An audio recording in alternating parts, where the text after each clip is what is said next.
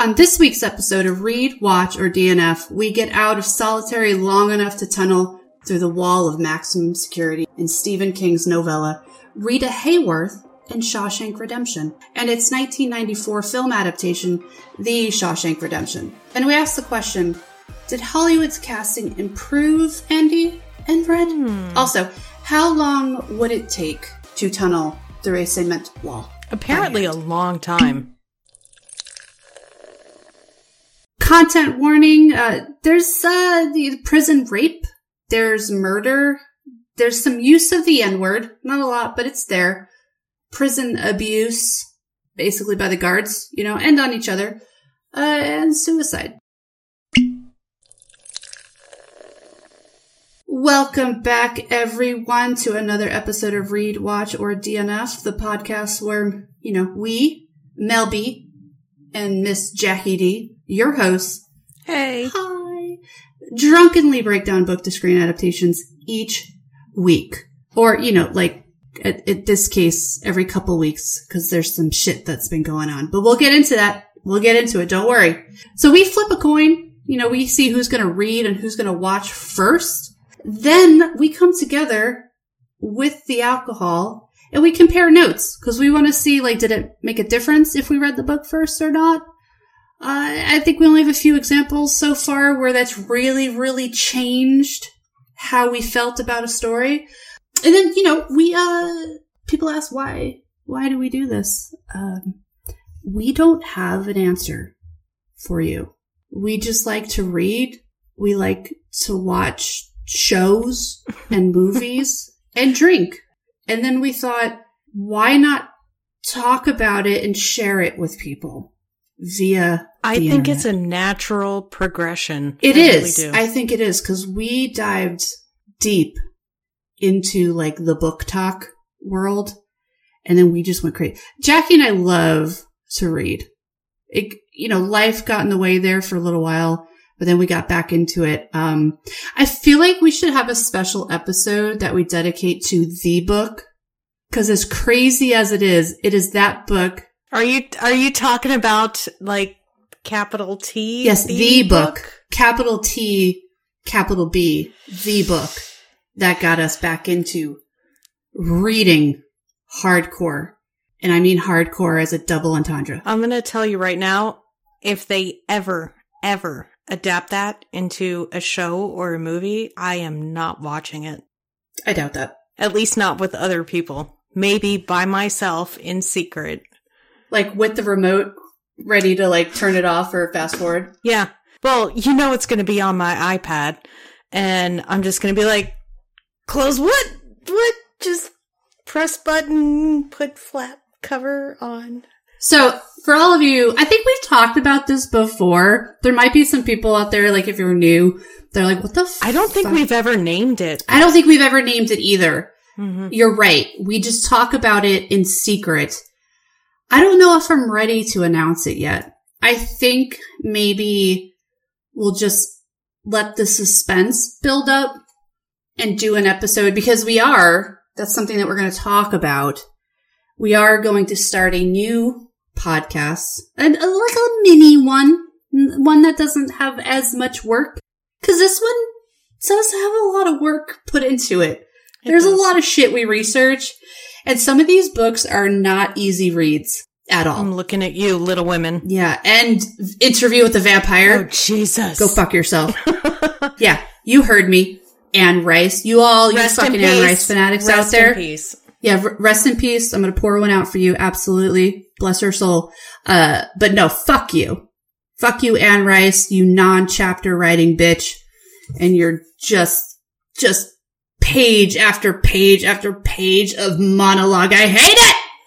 Anyway, wow, we got far off into the deep end on that one. Meh. If you're wondering what we're talking about, we do have an episode. It's a couple episodes back. The interview with the vampire. All of you get it wrong and say interview with a vampire. No. It's the vampire. Louis. Somebody interviews him and it's fucking awful. The book that is. Go look for it. I forget. It's like 25. I don't know. It's one of those back there. 24 or 25. I don't know. It's back there. Definitely watch the movie. Anyway, let's get into this. So if it is your first time with us, welcome. If you're returning, we love you. And if you haven't done so already, please take a moment. Give us a rating. It helps if you leave a comment as well, because it kind of bumps up our channel on all those, Apple Podcasts, the algorithms, Spotify, and apparently we're on a lot of other ones that because I signed us up for like an RSS feed. I'm like, I don't know how any of this works. And I just signed us up and it just shoots our podcast out there to a whole bunch of shit. And we got like a lot of listeners on Amazon and Google, and I didn't even know those had podcasts. I mean, I'm stupid for not assuming that they do, but they do. And then there's like some random ones too that we have listeners on. So if you are listening there, we definitely love you, because we didn't even know you were there. And then you came to us anyway. We love you. We love you. If you think we deserve 5 stars, I mean, that would be great. I'm a perfectionist and I love to see 5 stars. If you don't think we deserve it, then, fuck you. But it's okay. It's okay. Okay. So also social media. We are there. Unfortunately, there's a lot of the social medias. We have the Facebook, the Twitter, Instagram, TikTok. We are there. We are on TikTok at ReadWatchDNF or at ReadWatchDNF_podcast. I feel like if you just type in ReadWatchDNF, we're gonna pop up because there's literally nothing else out there that's named that. There's also a Discord. So we're starting a Discord. Mm-hmm. Actually, I mean, it has been started. We're just fucking lazy. It's there. It's created. But what we're going to do with it is kind of fun. We are going to do the sort of, book of the month club per se. I guess you can't call it that because it's copyright, right? Isn't that like a company book of the month? I don't even know. Please don't come for us. I was just saying, the phrase. But we will give each month, before the beginning of the month, we will announce what the last book of the month that we're going to record. So you guys can read along with us. And then we will also have a watch party via Discord for that movie, the adaptation that we're going to do. So if you're looking for that, check out our social medias, and it has our link tree in there, which will take you back to our buffer page. And that has the Discord link. It is closed down because I am a gamer as well. I know how shitty Discord can be, and I really don't want to see any dick pics. So if you're interested, just, request to join. Please have a authenticated account, meaning that it's hooked up to an email or phone number.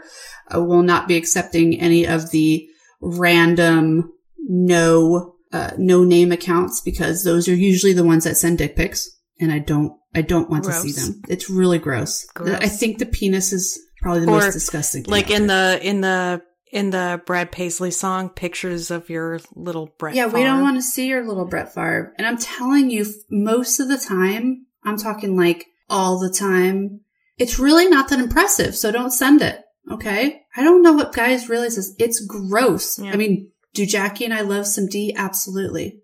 But do we want to look at it memorialized in picture form? No. Absolutely not. Unless you're Henry Cavill. Are you there? Hello? Actually, you know what? I still feel like it would be gross. Yeah. I feel like if Henry Cavill sent me a dick pic, first of all, I would be absolutely flattered, and I would show everyone. But also at the same time, I would be disturbed. I would feel a little violated as I'm showing everyone and bragging that Henry Cavill sent me a dick pic. But I'm pretty sure it would still be kind of gross. Okay, just as long as we're on the same page with that. Yeah. So yes, I don't know how I got off on that. We've been drinking a little bit already. We're going to get into what we're drinking currently.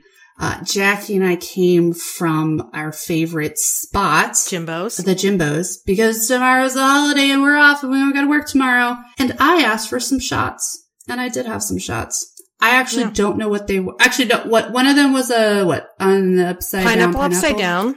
Pineapple upside down. Shot. And I have no idea what Teresa gave you. I don't either, but it was actually really good. So props to her. It almost looked like a lemon drop. Yeah, but it wasn't like super sugary and tart like a lemon drop. Or I just don't fucking know at all. And it could have been.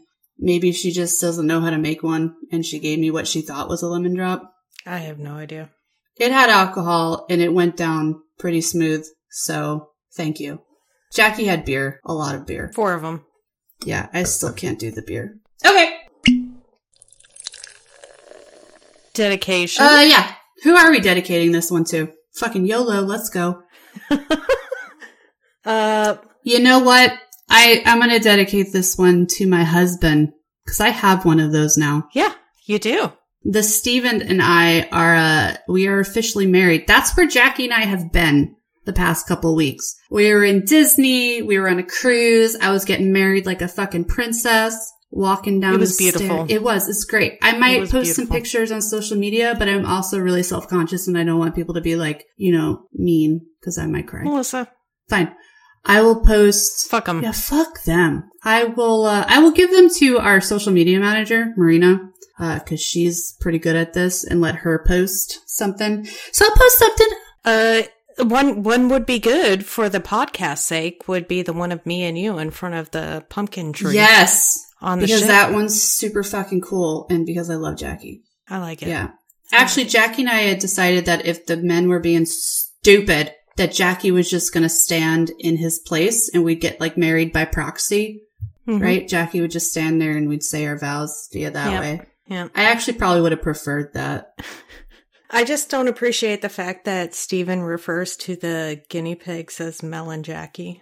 I mean, it's funny, but at the same time, I am not a guinea pig. So I'm going to say this, all right? And it might be because I'm a little drunk.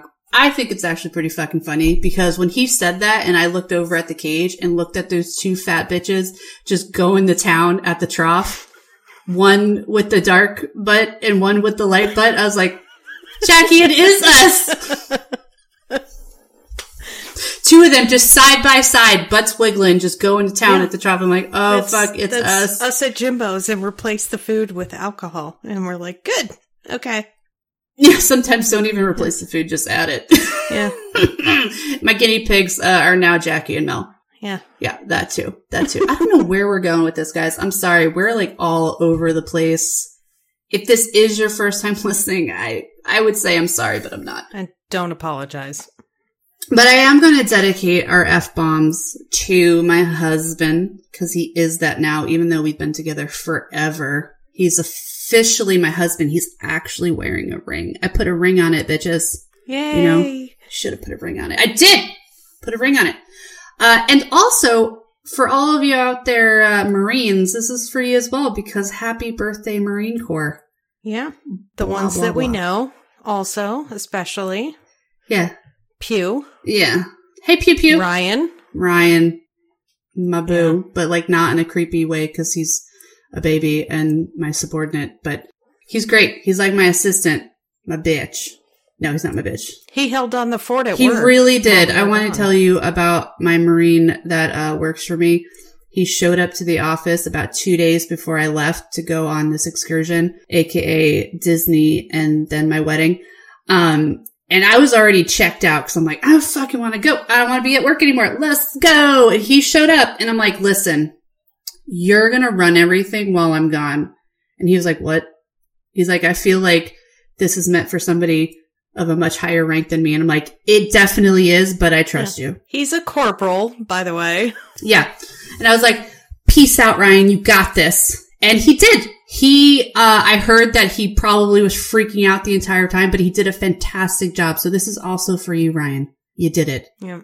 And another thing, I got off that ship. So mind you, we were on a cruise, part of it.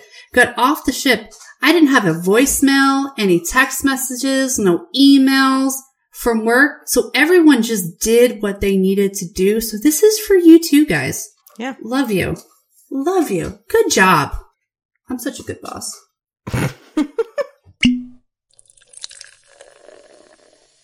Fucking cat! Yeah, I'm looking at you, you fucker. Little bitch. Which one is it? Epcot. Yeah. Okay, let's talk about what we're drinking to justify all this rambling that we've been doing. Okay. Well, I am now drinking Samuel Adams Black Lager, which is part of the seasonal mix that they have now. I don't know why I chose that one. I think it was the first bottle that was at the front, but I figured New England Story deserved a New England beer. But you're like, I don't know why I'm drinking this, but yeah. Well, I mean, convenience, people. Yeah. Convenience. It was there. It was easily accessible. Well, it's after the 4 Devil's Backbone Vienna lagers that I had at Jimbo's, so I figured I'd stick with a lager. But thanks, James. Yeah. Love you. So I had shots. I had what's it called? A Dirty Shirley? Is that what it's called? Yeah.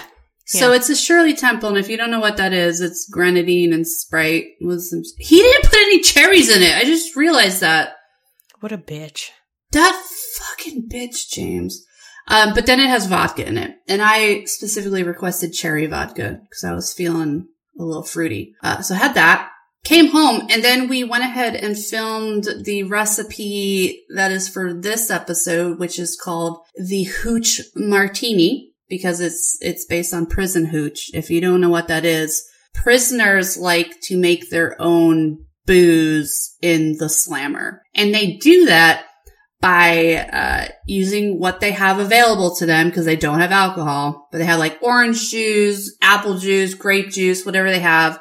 I think they put bread in there. I think they put either Jolly Ranchers or gummy bears, like whatever they have candy wise that's fruity, they put in there for the sugar. The bread is obviously for the yeast, and so to ferment. And then there's some other stuff they fucking do with it, but it's fucking gross.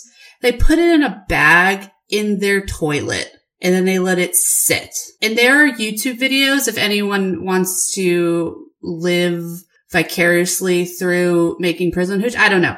But there's YouTubes if you want to make it at home. I don't think there's a reason to. You could just go get actual booze. And with all the ingredients that are involved and how much you have to use of it, I feel like it'd just be cheaper to get a drink, like an actual drink. Yeah. But anyway, so we made a drink called the Hooch Martini. It has the flavors of what a prison hooch would have. So we used grape vodka. We used some blue carousel for the orange flavor. We used some pineapple juice. We used some lemon and lime juice for the Sprite affair, and topped it off with some champagne. I feel like I'm forgetting something. Was there anything else in there? No, I think that was it. It'll be on social media if you guys are interested. It's a cool little martini. If you don't like grape flavor, maybe use a citrus vodka, like an orange vodka, or something like that. Because if you use a grape, it's gonna taste like you took grape Kool-Aid and mixed it with Tang, right? Yeah, it's definitely an acquired taste. It tastes like I made it in my toilet, but I didn't. Yeah, actually, it's really not bad. I mean, Jackie doesn't like grape flavor, so if you don't like grape flavor, I would suggest using a different type of vodka. But for those of you that don't drink alcohol but would like to experience the prison debauchery, then go ahead and get some grape Kool-Aid, not watered down though. Do a little extra sugar in there, and then mix it with some Tang. And I feel like you're going to have the same effect. Not the same color. It's going to look more muddy than our drink, but I think the flavor palette's going to be there. Disgusting. Yeah. Jackie, since we're back at it, drinking game? Oh, yeah. So there were quite a few. I'm just going to go with the first one that I found. Some of them were really, really long, and I'm not going to bore you with the 50 different rules involved in these drinking games. So this one is from games.lucky, LUKKY.US. Difficulty rating is sloshed. Rule number 1, take a drink when someone says innocent Andy Dufresne or Shawshank. Rule number 2, someone has a cigarette in their mouth. Rule number 3, it's a meal scene. Rule number 4, each pack of cigarettes that shows up on screen. So that's a lot of cigarettes, by the way, because they're prisoners in the 40s, 50s, 60s. There's a lot of smoking going on. Rule number 5 is one or more of the sisters harasses Andy, and that's the sisters with a capital T and a capital S. And rule number 6 is one of Andy's posters shows up on screen. Those are the main rules. There is an alternate game option, and this one says just drink whenever Red narrates. That one, the difficulty rating is drunk, not sloshed. So if you just do that alternate game, you're just going to get drunk. You're not going to get totally wasted. Do you think that they tried this out, tested it? Do you think it's proven? I don't know. Because what is the difference between drunk and sloshed? I mean, I know there is a difference, but how do you know? Like, is somebody sitting there with a notebook? Sloshed is sloppy. Yeah. Drunk would be like you've had enough to drink that you can't drive, but you can still form coherent sentences. So I just want to correct Jackie for a second. If you have a drink, you should not drive. True. PSA. Okay, continue. That is 100% true. So I think drunk is you go in there and you know for a fact that you're going to have enough to drink that you should just take an Uber to the cab. Is that a good save? Or an Uber to the bar? Yeah, or just leave your car there. Yeah. Just leave your car there. Yeah. Or have somebody else drive. Or, fucking YOLO. Sloshed is you're sitting at home on your 4th Devil's Backbone and your Dragon's Milk. Sam Adams. Dragon's Milk. Well, I'm saying for right now, Oh. 4th Devil's Backbone, and then you're on your 2nd Sam Adams Black Lager, and then you're probably going to go downstairs and have some more. And you're not really sure what a sentence is. And when you're standing up on your feet, you think that you're still sitting down. Jackie, are you sloshed? Is that what you're trying to tell us right now? No, I'm not right now. I know for a fact I'm sitting down. All right. Because I am.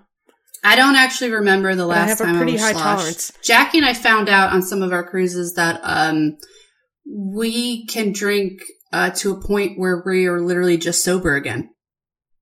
We are not exaggerating, and it's actually quite concerning and scary. I think we may need help. Anyway, but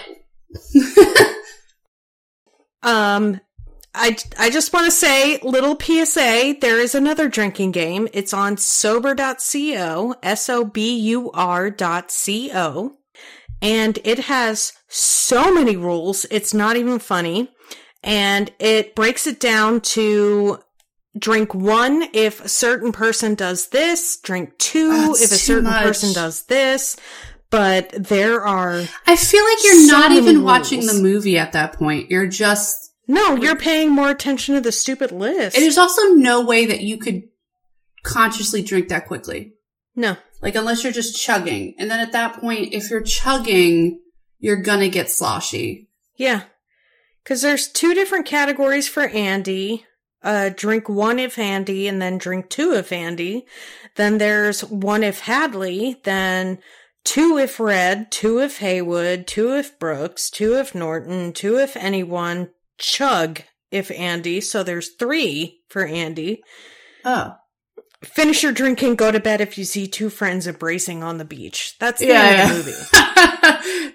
So you should be going to bed anyway if you're not. I'm sorry, but by that point, you are not even coherent enough to be able to read that. So yeah, it's...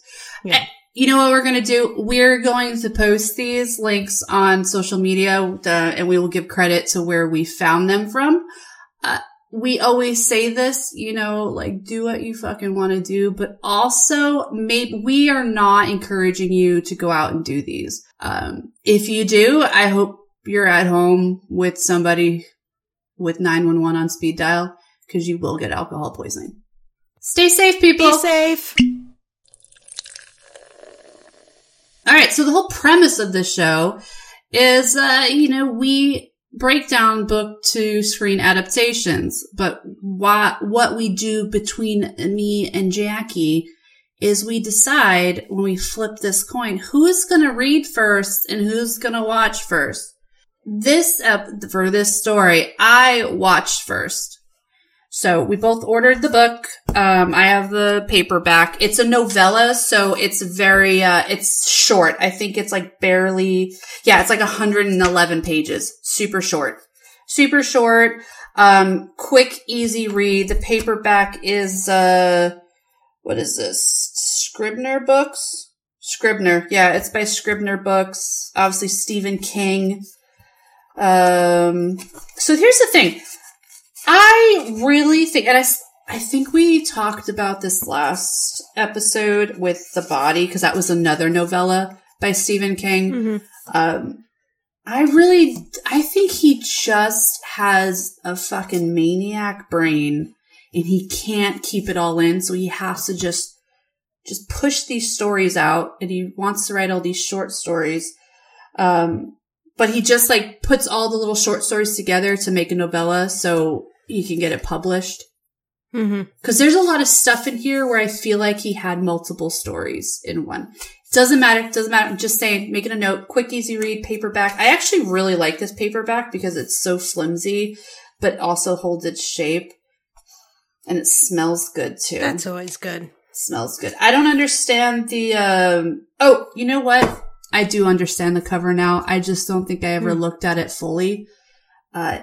I'm like, what the fuck is this? It just has the weird, like, Stephen King name. Here's another thing. Why is Stephen King's name so fucking big on the book? Like, can I just see what the title is? I know you wrote it. I know, Stephen King, you have a whole shelf. Actually, no, it's like a whole case to yourself at Barnes & Noble. If you go, and it's not just in the horror section. It's like science fiction, fantasy, literature, horror. He had mystery. He has his own bookcase full of his books. We know it's you. They shouldn't even put the category up top. They should just put Stephen King. And I just got way off track. But anyway, so the cover is black and it's got this red thing and this person. And I'm like, what is this? This is so weird. I just realized now it is the rock. It's the hammer. Yeah, Jackie, shut up. I just realized what it was because I looked at it fully for the first time. It's the hammer, the rock hammer that he uses to like chisel his way out of prison.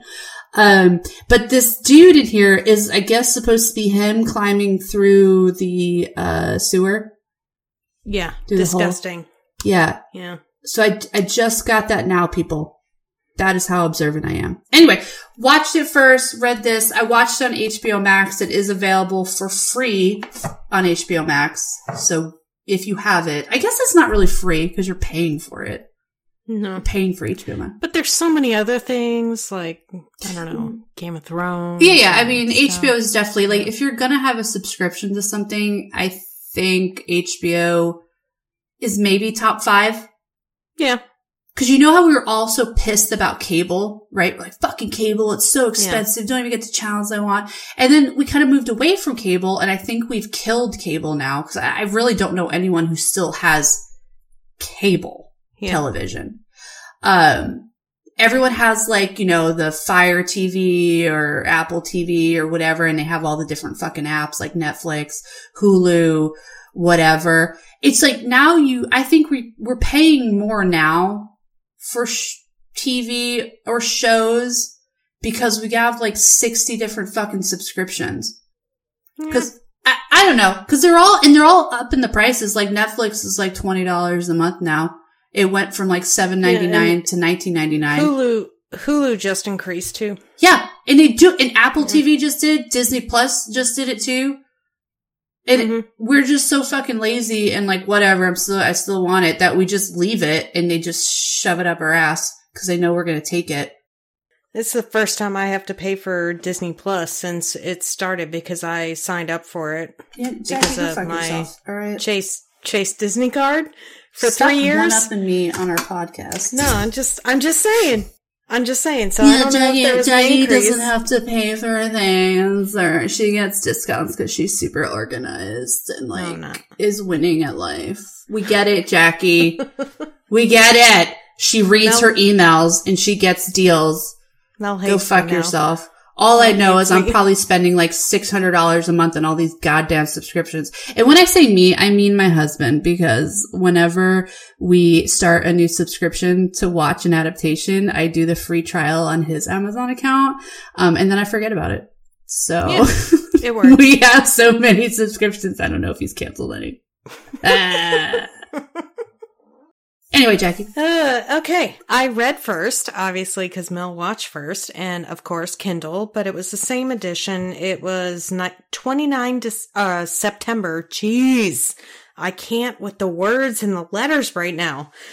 Published 29 September 2020. It's Scribner. But it was the same edition that Mel read. And then I also watched on HBO Max because that is another subscription I pay for. So, I'm trying to find the date that mine was published. I'm not even seeing it. It was it's copyrighted from 1982. That was when it was originally written. And then, different seasons by Scribner. I don't know what that is, but it was previously published in 2016. First Scribner trade paperback edition, September 2020. Yep, it's the same, Jackie. It's the same. Yeah. I found it. I looked for it. Yay. I found it. We did it. But let's talk about this story real quick. So we have the book and the movie. I don't think there's like a ton that's different. So let's just give you an overview of what this story is. And how we're going to do that is we're going to read to you what is on one, back of the book, and two, what IMDb says about it. So let's see if you would pick up or turn on this story from these descriptions. Jackie, you read first, so why don't you give us the book? Okay, for the book, we have a mesmerizing tale of unjust imprisonment and offbeat escape. Rita Hayworth in Shawshank Redemption is one of Stephen King's most beloved and iconic stories, and it helps make Castle Rock a place readers would return to over and over again. Suspenseful, mysterious, and heart-wrenching, this iconic King novella, populated by a cast of unforgettable characters, is about a fiercely compelling convict named Andy Dufresne, who is seeking his ultimate revenge. Fiercely compelling convict. Sure, whatever. We're gonna get into it. Don't worry about it. Yeah. Who writes these fucking intros? These aren't the authors, right? Like somebody's getting paid. Like some schmuck at a publishing company is getting paid to write these. No, somebody is definitely getting paid for it. But one funny thing that I found from StephenKing.com is about this book. It's the most satisfying tale of unjust imprisonment and offbeat escape since The Count of Monte Cristo. Yeah. Is it? Is it? Let us know what you guys think. If you've read this book and read the Monte Cristo, let me know. Have you ever had that sandwich, the Monte Cristo? No. Oh, yeah, because it has cheese. I know it does have cheese. That's a ridiculous sandwich, isn't it? It's like ham and turkey and jam and Swiss, like panini styled between French toast. Like, isn't that what that sandwich is? It's weird. Like, why is it called that? Why is it called Monte Cristo? I will research. Jackie's gonna look it up why it's called. And I don't know why the first thought I had of that was the fucking sandwich. I'm hungry. I think it's because I let the cat out of the room and I smelled what Steven was cooking downstairs for the kids. And I'm like, not that it smells like a Monte Cristo. It does not. But, I'm hungry now. I almost spilled all my shit. It's a variation of the French croque monsieur. It is an egg-dipped or batter-dipped ham and cheese sandwich that is pan or deep fried. It's fucking French toast. Stop trying to make it sound... It's French toast. We get it. With ham and cheese in the middle. Style. Maybe cinnamon. And it comes usually with a jam. Like they want you to dip this Frankenstein witch into... Oh. Supposedly entered the scene in the 1960s in Southern California and exploded in popularity after the Blue Bayou restaurant at Disneyland began serving it. Oh, Disney made it famous? Yeah. All right, it's good then. But Disneyland. Okay, I'm not gonna Disney lie. World. I like it. Disneyland's fucking lame. I do like a good Monte Cristo. But you can't eat that more than once every 5 years. I feel like if you do, you're gonna have clogged arteries, right? I'm like, right? Like, seriously? No, seriously, tell me you're gonna have clogged arteries. You can't eat it. People who would eat it regularly probably don't have the best diet. Oh my God, I fucking want one now. Steven! Hey, man, my dick Crystal. Okay, movie. So this is from IMDb. Get ready, guys. Hold on to your pants right now. That was a good one. Yeah. Good one. 2 imprisoned men bond over a number of years, finding solace and eventual redemption through acts of common decency. My question is, where is the common decency in this book? Yeah, I don't know. And I don't the really movie. They found solace. I think they're just beat down men in a, mid-century. But there was no common decency. No, there's everything that Red does in that prison is a crime. Is a crime. Yeah. He's a felon committing felonies. Everything Andy was doing in that prison was a crime. Also, a felon committing felonies. He was laundering fucking money. Common decency. I don't even, they didn't even, okay. But is it common decency prison definition? Like, is that where they don't rape each other or shank each other? Is that where we get the common decency? Is that what common decency is supposed to be, though? Hey, you're here in the same place as me, so I'm not going to hurt you right now. Yeah, here we are at the table. We're just going to talk, and I'm not going to take my shivved toothbrush and stick it into your kidney 50 times. Or rape you. While I'm doing that. Yeah. So anyway, the movie, it was released 14 October in 1994 by Castle Rock Entertainment. Castle Rock. That is, part of the Stephen King universe. It's something that Jackie and I have realized because we've done a few Stephen King stories thus far, and it really is the Stephen King universe because in each book, the body in this one, they both even mention Cujo. Cujo is mentioned in there. Derry, which is where it takes place, is in there.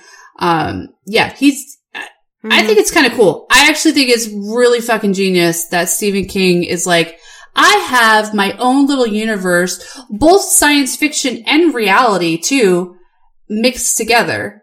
Did you watch that show on Hulu, Castle Rock? That was, cause that has to do with, they kind of tie Shawshank into that as well, the prison. It's on Hulu. I know Castle Rock is everywhere. I'd never made the connection, honestly, because I'm not a big Stephen King person. Yeah. I've never really read anything before the podcast. But I've seen Castle Rock Entertainment on a lot of things. It's a big one now. But Castle Rock on Hulu is a series that they did. I think it was a limited series. It's not scary. I don't think it's scary. Maybe some people did, but it's kind of creepy and weird. But what's his face? Tim Robbins is in that. Yeah, it's not playing Andy or anything. But it does have to do with Shawshank. Well, it's in Castle Rock and Shawshank is the prison that's over there. It ties in. Okay, we're off another tangent. If somebody has watched Castle Rock on Hulu, let us know what you think. But I think it's cool. Stephen King's all the 500 fucking books that I've written, they all take place in the same general area. Some in the future, some in the past, some in another fucking dimension. I think it's genius. Or maybe it's just lazy. I don't know. He's his editor's like, Steven, seriously, my boy, you need to branch out. And he's like, nah. I'm never leaving this place. Literally and figuratively. It was directed by Frank Darabont. I don't know. Whatever. Runtime, it's 2 hours and 22 minutes. It's a long movie, but I guess we're going into this age where movies are over 3 hours and we don't care anymore. In Europe, a movie that length would have an intermission. Yeah, that is true. I did see a long movie in Germany and the lights went off. I remember and I'm like, what the fuck? This is not over. And then somebody was like, listen, you uncultured bitch. We're taking a break. People have bladders. Yeah, I saw the English Patient in Switzerland and they stopped it halfway through and people came out with the little, what were they called? The cigarette girls in the 40s. They had the little tray, but it was candy bars and stuff like that. They came around to sell people snacks and people took the opportunity to go to the bathroom and That's adorable. Then the movie Germany, started. they did not do that. They had no candy bar girls. Yeah. It was just like, what do you want? Like, I'm sorry. It is rated R for language and prison violence. Yeah, I don't think this is a kid movie for sure. Nope. It's a bit much. So the estimated budget for this was about $25 million, which is a lot, especially like early 90s. Mm-hmm. Opening weekend, it made $727,000. And then worldwide, it made $28 million from theaters. So didn't do that well. No. But listen to this. Shawshank Redemption is the highest rated movie on IMDb. Really? Yep. 9.3 out of 10. So it didn't do well when it was released in theaters, but it is like a masterpiece now. People just love it. Wow. Yeah, it is the highest rated movie on IMDb. So suck it. That's insane. I'm not gonna lie. I've always liked Shawshank Redemption. I'm pretty sure I saw it when I was a lot younger for the first time, and I don't think I appreciated it. And then I believe I watched it again a few years later as an adult. Mm-hmm. And I was like, it's one of those movies that you can watch and you can still be like, this is kind of fucking boring, but also appreciate the art of it. Mm-hmm. And like, what a beautiful movie and story it is, because it's really the story. Yeah. So the credit needs to go to Stephen King for this, because the story is pretty great. And then I think I've watched it again, like when it's on TV or something a couple years later, and I was like, oh, this movie is great. But for anyone that says it is boring, I'm not going to argue with you. It's not a fast-paced, action-packed, suspenseful movie. It is, you are following a man through several decades of prison. But that's what I appreciate about it. Like, the people who say it's not a good movie because it wasn't exciting enough or whatever, then they don't appreciate actual dialogue. Yeah. Like, the dialogue in this is amazing. Some of my favorite movies are from the 40s and 50s, where it was nothing but dialogue. And, like, Arsenic and Old Lace. That movie's hilarious, even though it's about old ladies killing people. I love Paper Moon. That is a black and white movie. It's filmed in the 70s, but it's like filmed like it was in the kind of 30s, 40s, because it's a Great Depression time. It's one of my favorite movies. Absolute all time. The Philadelphia Story with Jimmy Stewart and Cary Grant and Katharine Hepburn. Mm-hmm. Amazing movie. But we've gotten to a point now where unless things explode every 5 seconds, then it's not a good movie. Which is kind of what I appreciate about some of the recent Marvel movies, is there is actual character development and dialogue and substance there. It's not just things going boom every 5 seconds. Yeah, I agree. When I was doing my undergrad, I had this class and we did this study on, or, you know, it was part of the syllabus where we watched a 1960s stage rendition of Romeo and Juliet. Mm-hmm. And then we watched the 1990-ish, whatever, the one with Claire Danes. Yeah. So the professor was like, listen, and Leo, I love you, Leo. But the thing is it's the same dialogue, because it is Shakespeare. It is Romeo and Juliet, and they did it. It wasn't like a retelling of it. It was an actual Shakespearean Romeo and Juliet. So they're saying the same dialogue. They're doing all the prose. But the 1990 whatever year it was is more captivating because it's so fast moving. Like the camera angle keeps changing. Baz Luhrmann. Yeah. So you're getting this like crazy colors and wildness, yet it's still fucking Shakespeare. Mm-hmm. So the generation has moved on where they can't sit for so long and keep their attention. So it needs to keep changing and keep moving. So, I mean, Baz Luhrmann is a fucking genius to do Romeo and Juliet that way. Traditional. with the dialogue because I love that fucking movie. I also like Shakespeare, but I'm not going to be all pretentious. I think Jackie and we've gotten on our pretentious soapbox here. Because we're like, we love old movies with dialogue and character development. All of you fucking tards out there need to get with the program. I'm like, Shakespeare. I love that Romeo and Juliet. I actually saw it in the theater. I saw it for free. It was a preview before the movie actually got widely released because my friend managed to get tickets. And I absolutely loved it. And I still do. No, it's amazing. It's amazing. Yeah. But I love Baz Luhrmann. We just saw Elvis. That was amazing. Oh, that was so good. Yeah. That was so good. Yeah, Baz Luhrmann's amazing. Love you. I don't know how we got on this, but Jackie and I are going to step down from our pretentious soapbox now and get into this. Yes, Shawshank Redemption is the highest rated movie on IMDb. And a lot of people think it's fucking boring. So why don't we get in to what these people have to say about this story. Jackie read the book first, so she's going to give us the Goodreads. Okay, so Goodreads, I found a couple different reviews of each rating, but I think I'm going to pick just one of each. I did 5, 3, and 1 because Goodreads, as you know, is a 5-star rating scale. But overall, it got a 4.52 out of 5. That is just shy of 33,000 ratings. Of those 33,000 ratings or so, it's 2,354 actual reviews. Overwhelmingly, like majority, 5 out of 5, 61% at 5 out of 5. So that's, I think, really pretty high. Yeah.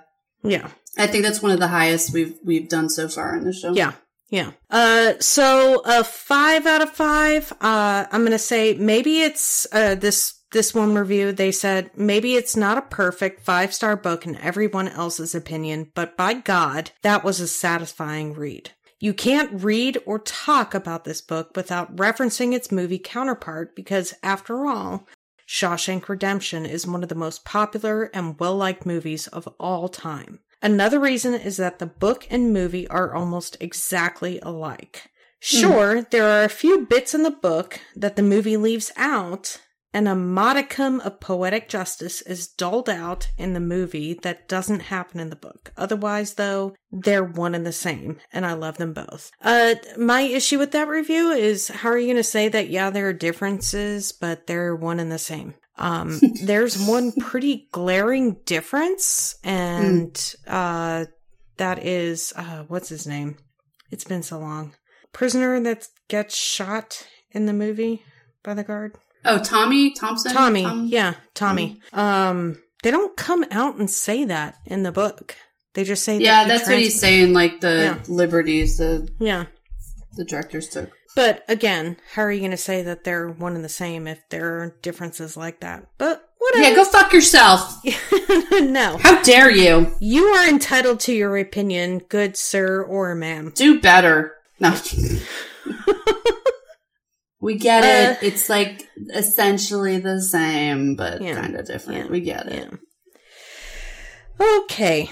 3 out of 5. Very middle of the road for King. This feels like a test of concept for the Green Mile more than anything. It is also very hard interesting. It is also very hard to listen to Red's narrations without hearing Morgan Freeman's voice in your head. That's fair. Yeah. Even though I technically read first for this, I'd seen the movie before. It was a long time ago. But every time I was reading Red's narrations, Morgan Freeman's voice was in my head. I mean, he's the voice of God. It's really hard to replace him with anything. He's not the voice of God. He is God.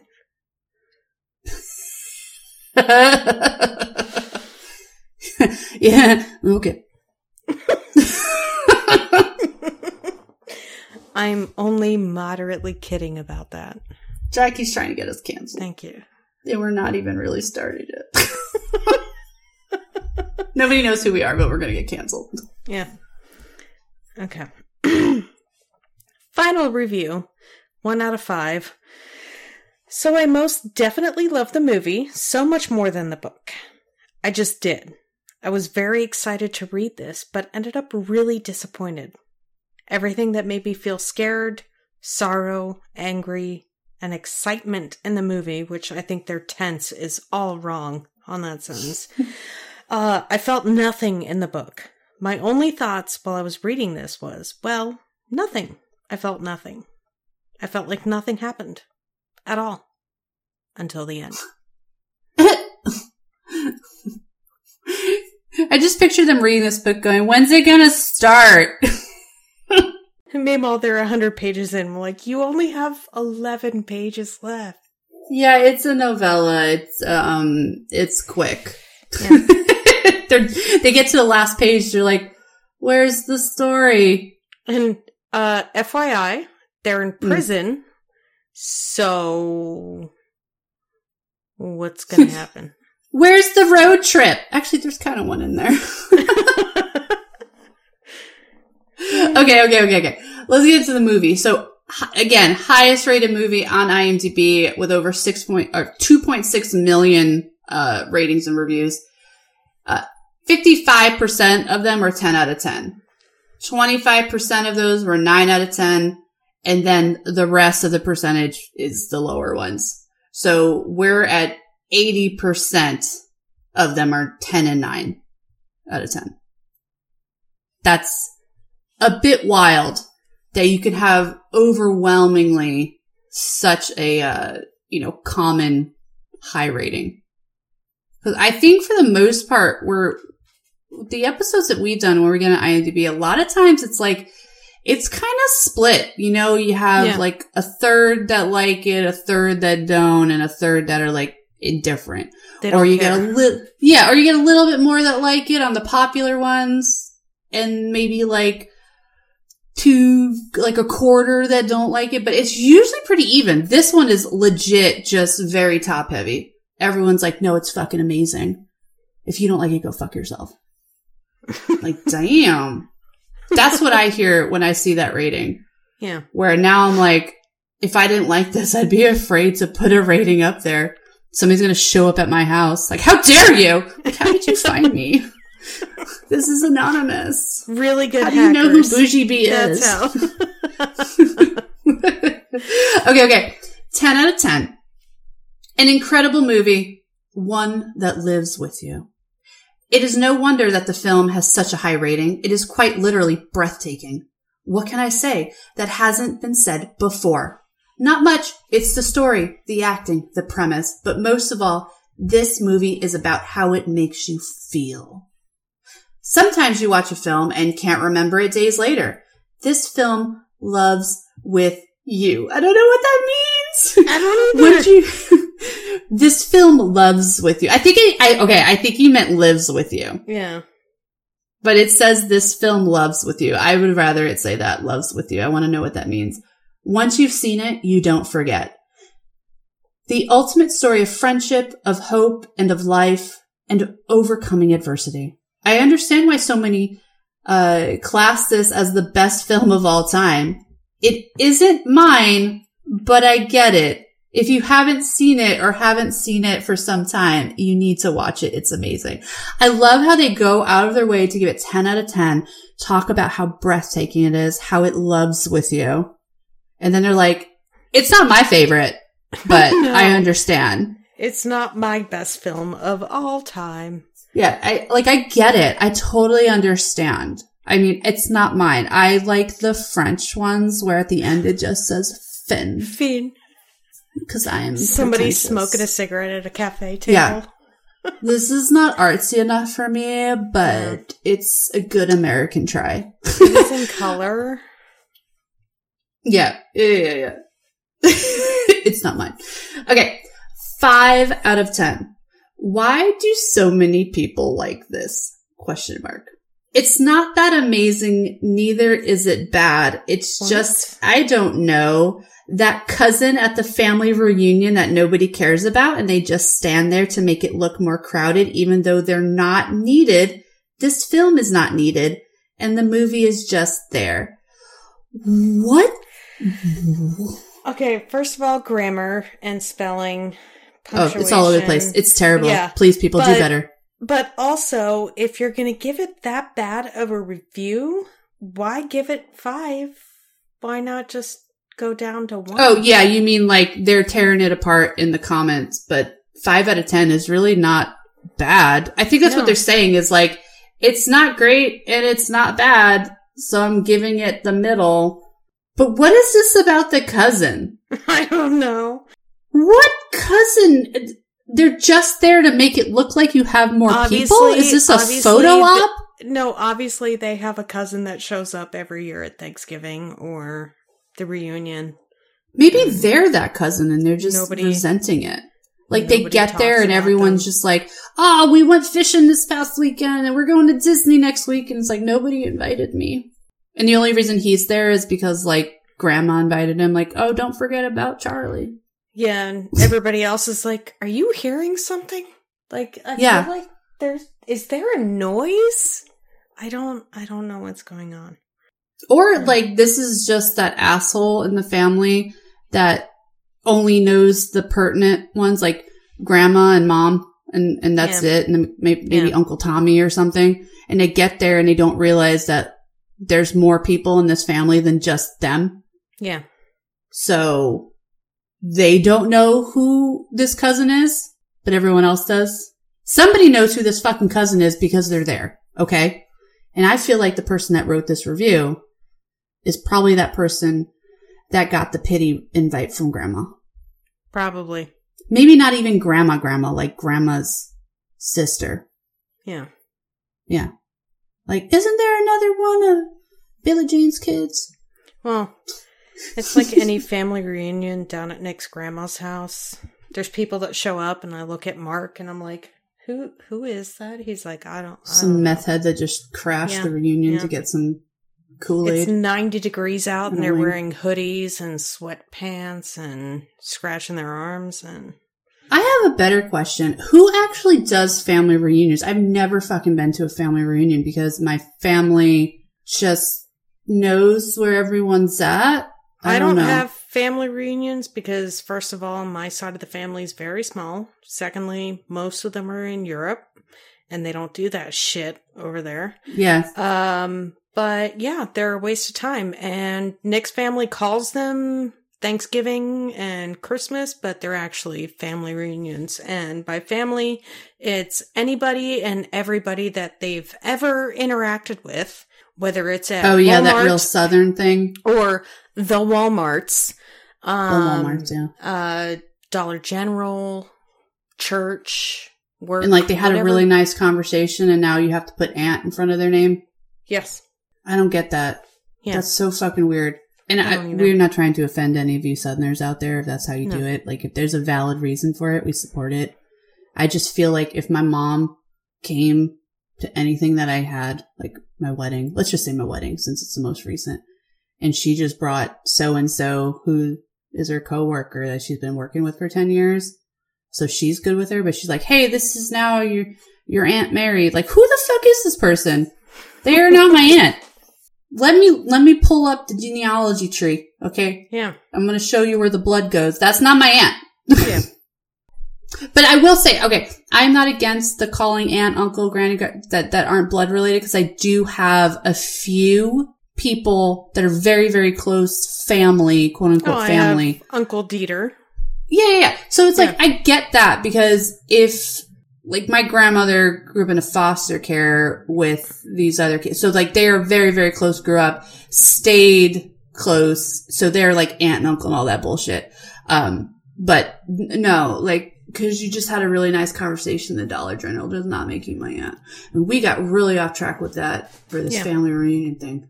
I'm sorry. I just don't know. There's a whole lot you're going to be cutting out. I'm not fucking cutting shit out. I'm going to post it just like this. You're welcome, people. All right. 1 out of 10. Snarling critique is the title. Awful.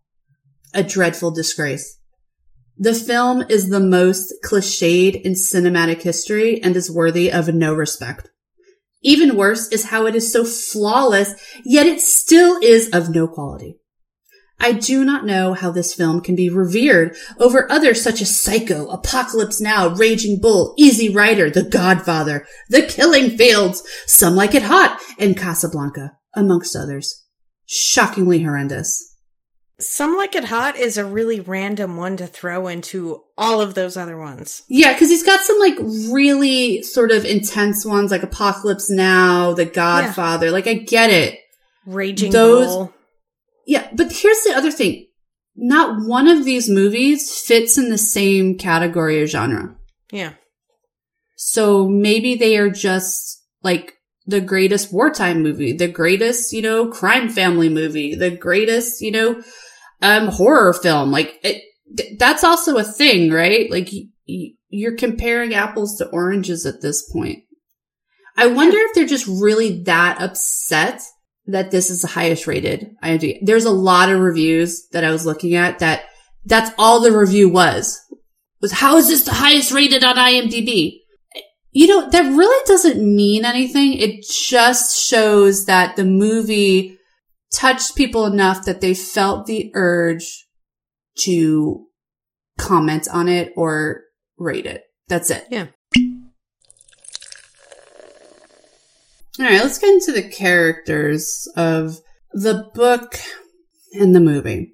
So we typically go through like who we felt were the main characters in each.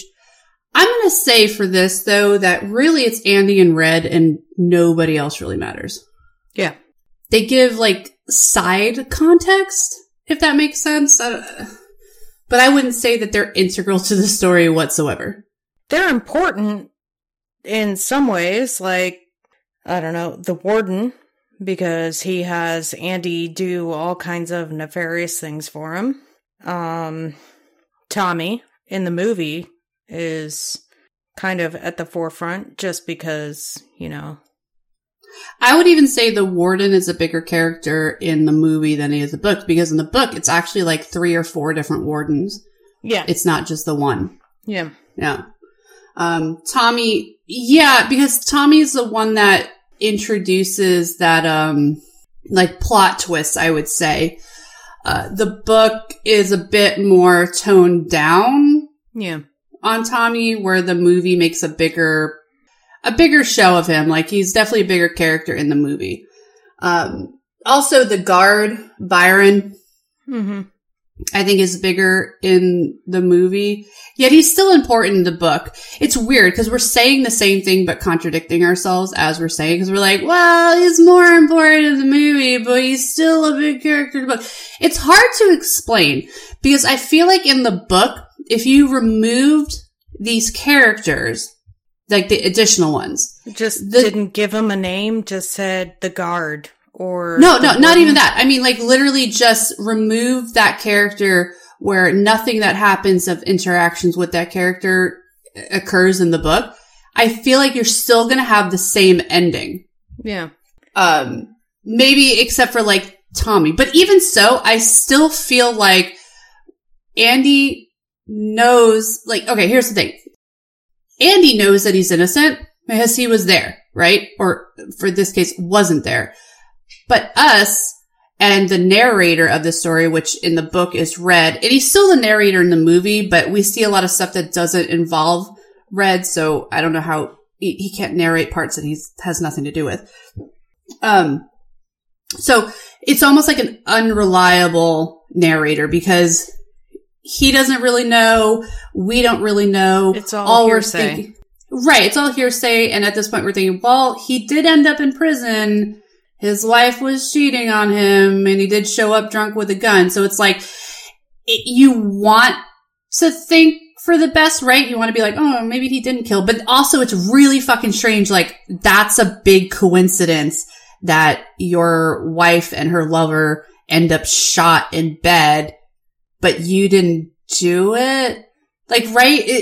Stephen King's a master of this. He sets it up in a way where you question yourself, where you're like, okay, I want to believe that he's innocent, but there's nothing that you're giving me that lets me think that.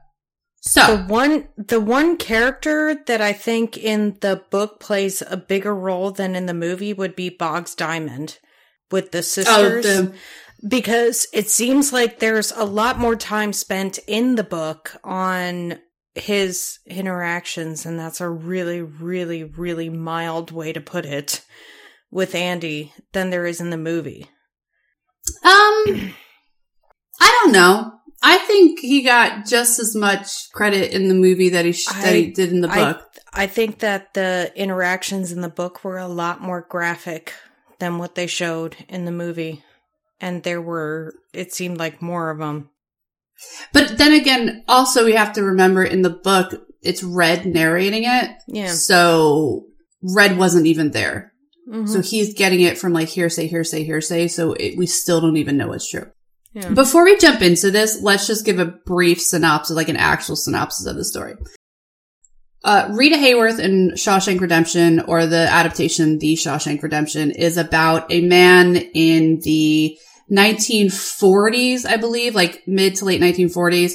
He's a banker. He's a well-to-do man. He's married. He finds out that his wife is cheating on him with like a golf player, whatever. I think in the movie they make it seem like he's a star, but in the book he's like golf pro at the club, and he teaches people how to play golf. Yeah, so she's going there to take golf lessons and then ends up banging him because, I mean, I guess that's what you do with your golf instructor. We sort of find out throughout the way that he's that guy that's just not really, he's not an attentive husband, I guess. Mm-hmm.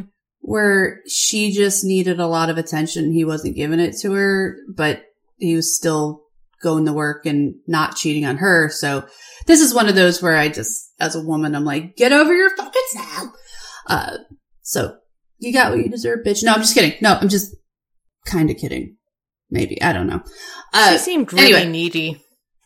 Really needy. Actually, we're saying all this judgy shit about her, and she's literally in the book and the movie for maybe 3 seconds. Fictional character. Yeah. We just created this whole persona of her, and she does not exist.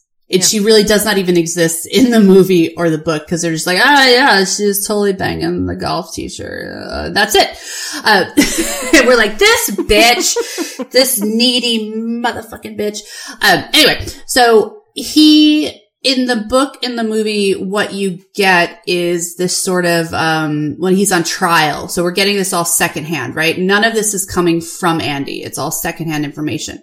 And it's portrayed in the way where he was really upset. He got fucking drunk. He had a gun. He drove back to the house because he knew she was fucking him on the couch or something.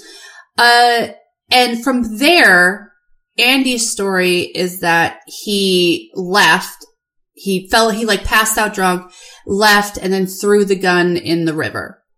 But the next morning, she and her lover are found dead. So obviously the husband or the wife's always the first suspect, right?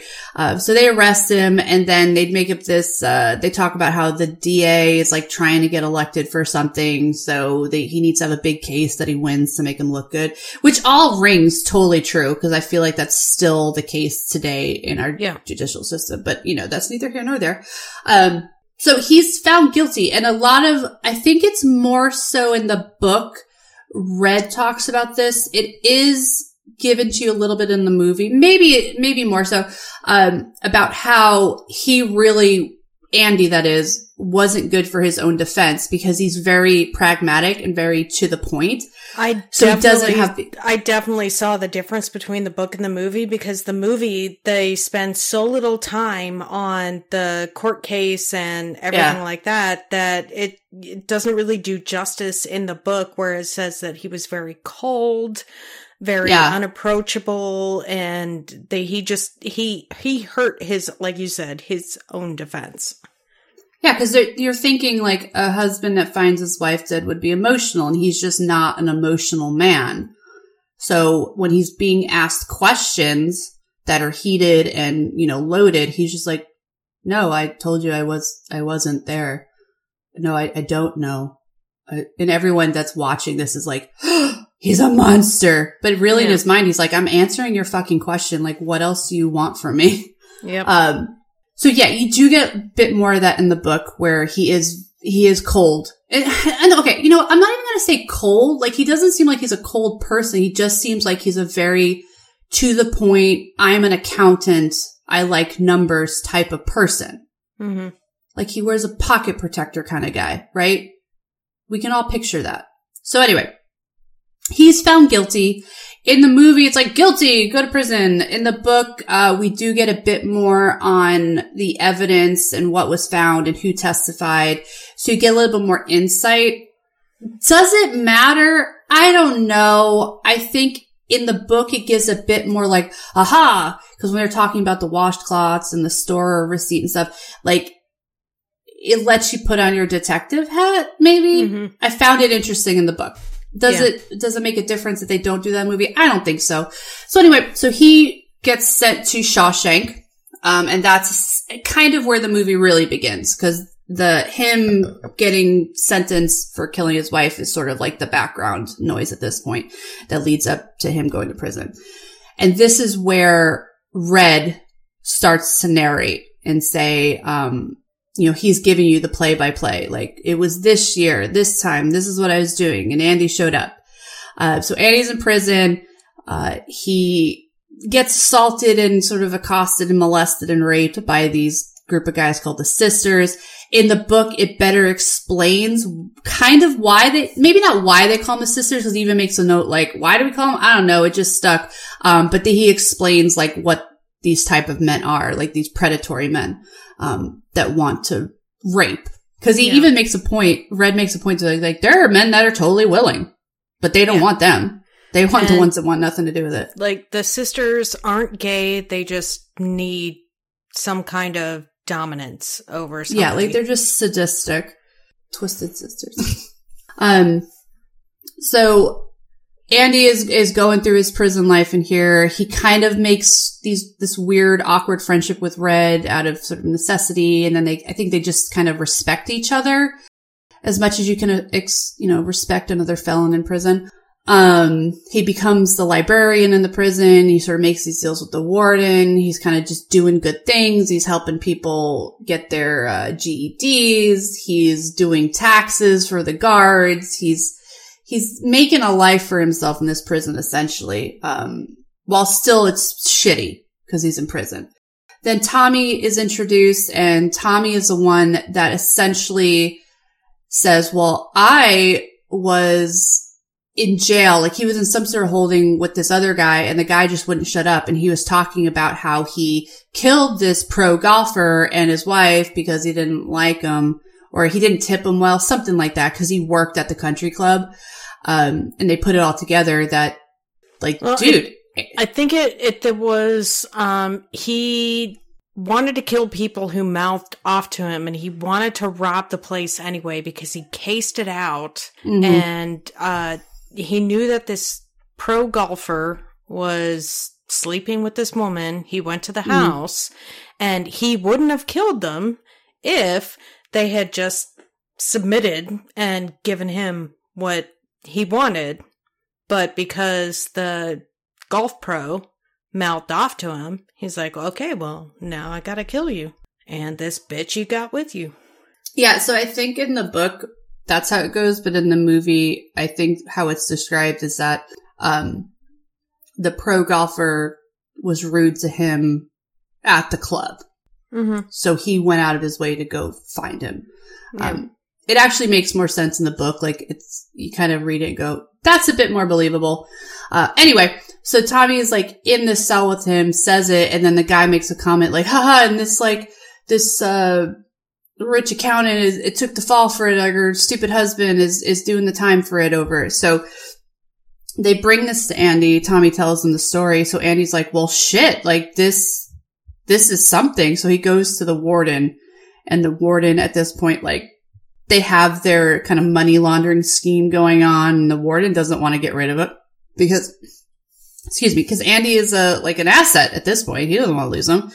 So he kind of just gaslights the shit out of Andy, going like, well, like, do you really believe this guy? I mean, he's just young and he looks up to you and he'll say anything he wants to placate you. And Andy's like, what? No, like, he has like corroborating evidence. Like, this he would have a W-2 if he worked there. Like, this is hard evidence that we can get, and I could get a new trial. And the warden's like, yeah, no. And then I think he puts him in solitary too. So I think this is like the turning point for Andy where I don't think he ever accepted that he was in prison because he knew he was innocent. But what we're getting from him is that he's just trying to exist. But this is sort of like that turning point for Andy now in the story where he's like, you know what? No, fuck this shit. Fuck the man. Fuck the system. Like, I'm tired. Like, I'm going to take this whole bitch down with me. Which I guess is a bit more that's the case in the movie than it is the book, where in the book he's just like, this fucking sucks. So anyway, in the movie, we get the sense, we get the story that plays out that he kind of turns the tides and sets up the warden to take the fall for all the money laundering. He digs himself out of prison. He goes to Mexico. He tells Red, there's money, come see me. Kind of the same thing in the book, but like not. So let's get into that. Minor differences. Like in the book, he has a friend who's doing all this stuff for him. Whereas in the movie, it's this, in the book, his friend creates a character, essentially. Yeah. So let's get into what the differences are in between the book and the movie. Can we read that quote though first? Oh yeah. So it's the Reed Venture? Is that what it is? Either their adventurer or... Yeah, it's like theiradventurer.com or the readventurer.com. Yeah. So they say this about comparing the book and the movie. It says, comparing the book and the movie of The Shawshank Redemption is like comparing a warm chocolate chip cookie and a brownie right out of the oven. When it comes down to it, they both hit that sweet spot and are better than the other during the moment you are eating them. Which is totally true. This is a very, very factual statement about the book and the movie. When I found that, I was like, this is the most true thing I've ever seen in my life. Yeah, I don't think we could describe it any better. Yeah. Because the book and the movie really are the same. You are getting the same story, but the plot changes ever so slightly from the book to the movie. And I think we do this, right? We go and compare and then we complain like, why would Hollywood do this? But then there are some times in the adaptations where like, you know what? This kind of makes sense when you're adapting it to a film or screen setting, you're acting it out. Like the fact that there's 4 different fucking wardens in the book, like that's just too much. It's too much for a movie. And it's really not pertinent to the story. So why not just have the one? They kind of like mesh all the wardens together and they give us like the uber Christian one that personifies all of them. And it's fine. Cause why do we don't need to follow like, oh, well, this year so-and-so did this. And then we don't care. So we get the one warden where in the book we have, I think there's either 3 or 4. And I believe one of the guards becomes a warden at some point as well. Yeah. See, like Jackie and I both read this book and I'm still fucking confused on who did what. It's like 6 degrees of the goddamn warden in Shawshank Redemption. I know Andy and I know Red. Yeah. And that's really all you need to know. Yeah. So the fact that they took out the multiple wardens for the movie, fine. Love it. And even multiple guards. There were multiple head guards too. Yeah. There's the shift guard, this guard, that guard, whatever. And they're all doing so.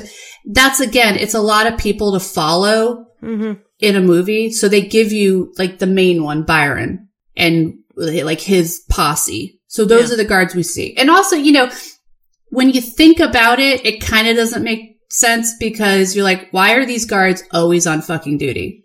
Like they are literally always there. Middle of the day, middle of the night, first thing in the morning, at dinner, at lights on, at lights out. It's like, how are these guards always there? But you know what? You don't think about that while you're watching it, so it's fine. Hollywood's like, people are stupid. They're not going to realize. Well, and we're like, we are. So. We didn't realize until we sat here talking about it. So next time you watch this movie, if you do, or if you're going to watch it for the first time, just make note that the guards, especially Byron, is always there. regardless of what time it is. Yeah. Like, that's not how this works. Andy and Red do get this sort of friendship, and that is the story. Red is sort of telling the story of Andy, which is interesting because the book is written like it's a sort of diary written by Red. Mm-hmm. Even at the end, he's like, well, this is the last time I'm going to write because I got to take this with me and get on. You know, he thought he was going to lose the papers. And then he's like, oh, I'm writing again because they didn't find the book on me. So we're getting this firsthand experience from Red, but not from Andy. So it begs the question, like, who is the main character, Andy or Red? Everything is about Andy because I think Red just grown so attached to him and respected him. And he was a really good friend. I think it was like his first real friend. But also it kind of shows the difference between them as characters, where Andy's not the type of person that would, you know, write his own story. Yeah. So we're not going to get Andy's firsthand perspective. So the book and the movie both narrated by Red, and we're getting Red's perspective. And a lot of the times it's not firsthand because it's, I heard from so-and-so who heard from so-and-so. And he even says that in the book. Mm-hmm. So that's the same from book to movie, even though we're getting, some like firsthand stuff from Andy, not like technically firsthand, but like we're there without Red, which is not how the book goes because everything is through Red. Well, I think if Andy wrote his own book, it would be, I was born, some shit happened, and now I'm in Mexico. I feel like there'd also be a lot of numbers, like, this was my GPA, and this is what I got in college, and this is how much I made, this is what it cost. Yeah. Then it would be, some shit happened, I graduated with this GPA. Yeah, the way he would explain the murder of his wife would just be, like, super, super plain. Yeah. Like, well, you know, I passed out drunk and then I was being arrested and then I was on trial and they're telling me about, like, how I was angry at my wife and I shot her and I was like, I didn't shoot her. So again, some shit happened and now I'm in Mexico. I didn't shoot her or her goddamn boyfriend. And then that's really, for the most part, it's the same. The movie, we get a lot of, like, condensed characters, where there's multiple in the book and they're like, fuck it, you get one. All right. You get all the characters, but you get one. So let's get into the big differences between the book and the movie. The one we talked about is there are more wardens in the book than there are in the movie. We already talked about that. Yeah. I accept that change. Me too. Another one is there's this really dramatic scene, not dramatic and like tense. It's just sort of picturesque, very cinematic. It's a beautiful scene for that part. It's the one where Andy is unloading all the stuff they got from the library and there's records in there. So he's in the office and the guard is like, I gotta go take a shit. Like, make sure all this stuff is out of here. Bring it down to your shitty library that you got.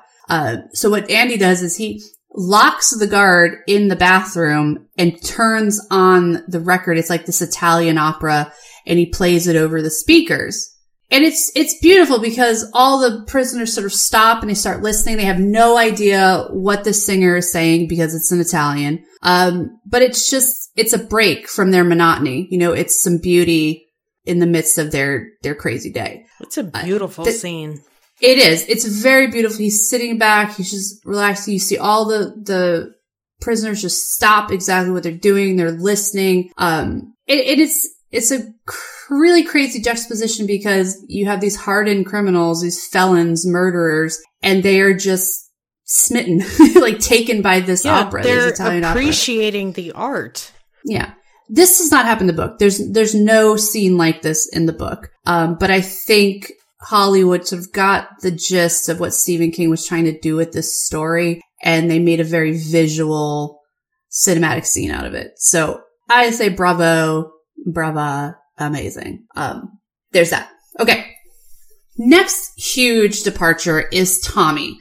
So Tommy does exist in the book. Tommy is the one, like we said, that brings the information that now we're like, shit, Andy is innocent. Fuck. Like, what do we do? He's got to get out of prison. This is injustice, right? He's still a young guy in the book. He comes in, he's trying to do a better life. I think he does do the equivalency exam. But it's just sort of background noise, right? The big part is that he got this information to Andy. In the book, the warden sort of, I think he bribes him or something, or basically like, you could go to this other prison where you could be out in 6 months. In the book, he tells him about the prison where they have the conjugal visits or the work release or whatever. Mm. And in the movie, Tommy talks about that prison as he'd already been there. Yeah. So I think now what the movie does is it brings a better connection to the characters, I think, and it really shows you how corrupt the warden and this prison system is. Where in the book, it's like, it's background noise, you're getting it, you know they're corrupt, but it's like you don't really care. You just kind of expect it. So now you get this connection with Tommy. He's a young guy, just in and out of prison for stupid shit. Andy helps him get his equivalency diploma, taking the tests, helping him read. He has a wife and a young daughter. You know, he's like, I want to turn my life around for them. So Andy's helping him. You have this connection, right? Andy goes to the warden, tells him about what Tommy did. Later that evening in the movie, the warden takes Tommy outside and they're talking about it. And what does he say to him? Essentially, like, I forget how he distracts him, like basically walk off here. So the warden is talking to Tommy outside. Like, it's the middle of the night. He pulls his prisoner out. They're like in the yard by the fence talking. So immediately you're like, this doesn't seem like this would happen, but you know, whatever. It's the 50s. Who knows? He's asking Tommy, like, is this true? Did you hear this? Like, yeah. He's like, well, would you testify? And Tommy's like, fuck yeah, I'll testify. You know, like, and this is not right. Andy's innocent. So the warden's like, okay, good. Walks away and then signals to the guard. And then the guard shoots Tommy in the back, kills him. You're like, what the fuck? Does not happen in the book. Actually, in the book, it sort of alludes to the fact that Tommy took this deal to not testify and go to this better prison. So you're kind of like, is Tommy a dick? Maybe. But, you know, he's going to do what he can for his family and himself. But in the movie, you're like, oh my God, this fucking warden is the devil. So that's a big difference. I actually prefer the way the movie does it than the book, where it's like you have a character that brings such important information and then it's kind of like, okay, bye. Yeah. Where you have this connection with Tommy in the movie and then that sort of furthers like your conviction where you're like, fuck this prison, fuck this warden. It ties it up a little bit better in the movie because even if he transferred somewhere else under the understanding that he would not say anything to anybody else, you know he's going to talk. That character was not going to keep quiet. He was going to talk to somebody else. Yeah. Yeah, that's just the reality of it, but I don't know if like Stephen King was just being lazy and he's like, oh, I gotta let the readers know that Andy's innocent. How do I do that? Oh, this guy. And then he's like, I don't know what to do with him now. Bye. Stephen King, do better. Do better. It's lazy. Said Mel, not Jackie. I love you, Stephen King. You're my favorite.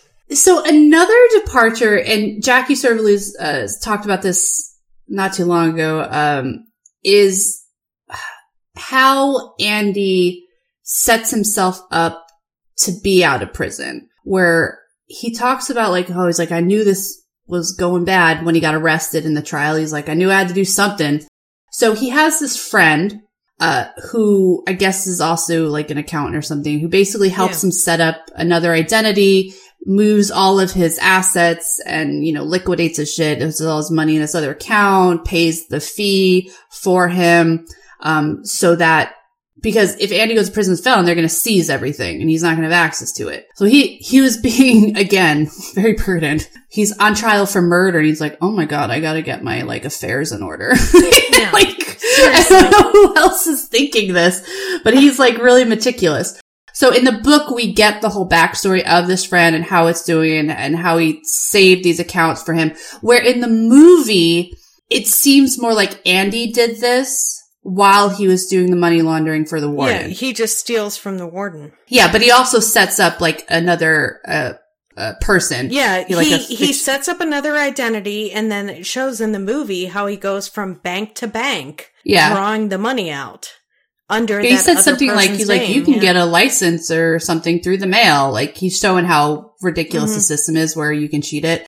I think I prefer the way it is in the book because it just makes more sense. Yeah. If we realistically, I feel like that could happen, but I understand why they changed it in the movie because I think it's too involved to try and convey that in the movie and have people like stay with you. Because this point's like another character you have to introduce. Yeah, another character, stuff that happened in the past. It's very like, if you don't understand how accounting and finances works, and we don't, like, we just be like rolling our eyes. Also, in the book, he kind of directs Red to this tree or this rock or whatever where the thing is buried underneath, and Red goes and seeks it out. Where in the movie, you're like, why is he even looking? He just like remembered Andy said in the something, and then in the movie, Andy tells him about it. No, he does, but he doesn't, from what I remember, he doesn't really give Red any reason to go seek this out. Red just on a whim decides he's going to look for this. Yeah, I know. He made like a comment. I think this is the night before he finally escapes, and he makes this statement about the Mexican city. Like, you're going to remember that name. It's like, do you know such and such up here with this thing? He's like, well, there's a rock wall that's to the north. And then if you walk all the way down, there's a black volcano rock or something. Because here's the thing. Andy's into fucking rocks. Okay. He's a fucking nerd. He likes rocks. Amateur geologist. Yeah. The movie kind of explains it. We get a bit more in the book.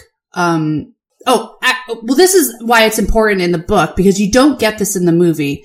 In the book, they explain how because he has this hobby, that's how he knows he can start digging through the wall, because he was doing something and he felt like the moisture in it. And he's like, I remember when they were talking about this cement, and from this year they didn't do this, and that's why it's like blah, blah, blah, and you can pick at it. They don't explain this in the movie because I think they're like, nobody fucking cares. In the book, it's a bit interesting because you're like, oh, that's clever. And then I immediately forgot it.